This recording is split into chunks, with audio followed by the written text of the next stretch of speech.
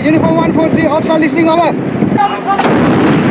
What you heard right behind you were the sound of Bofors guns directly targeting the top of Tiger Hills, the prelude to the final assault.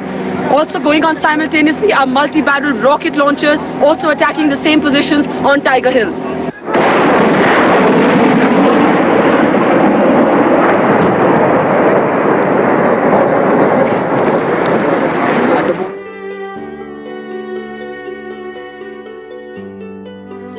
Captain Vikram Batra का जन्म पालमपुर, हिमाचल प्रदेश में हुआ था। उन्हें hero of the Kargil war भी कहा जाता है। उन्होंने कश्मीर में सबसे कठिन युद्ध संचालन में से एक का नेतृत्व किया था और उन्हें शेर शाह भी कहा जाता है। उन्होंने पीक 5140 को रिकैप्चर करने में महत्वपूर्ण भूमिका निभाई, जो 17,000 फीट की ऊंचाई पर स्थित है।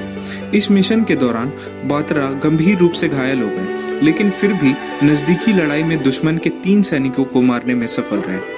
पीक 5140 पर कब्जा करने के बाद वो जुलाई 7, 1999 को पीक 4875 को फिर से कैप्चर करने के लिए एक और कठिन मिशन पर चले गए।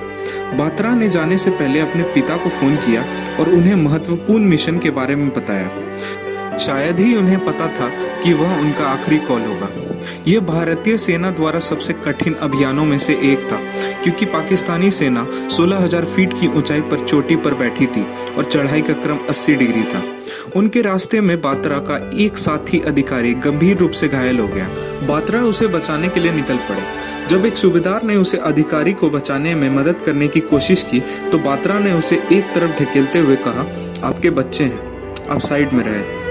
उसने अपने साथी सैनिक को बचा लिया, लेकिन दुश्मन की स्थिति को साफ करते हुए मारा गया। बात्रा के अंतिम शब्द थे, जय माता दी।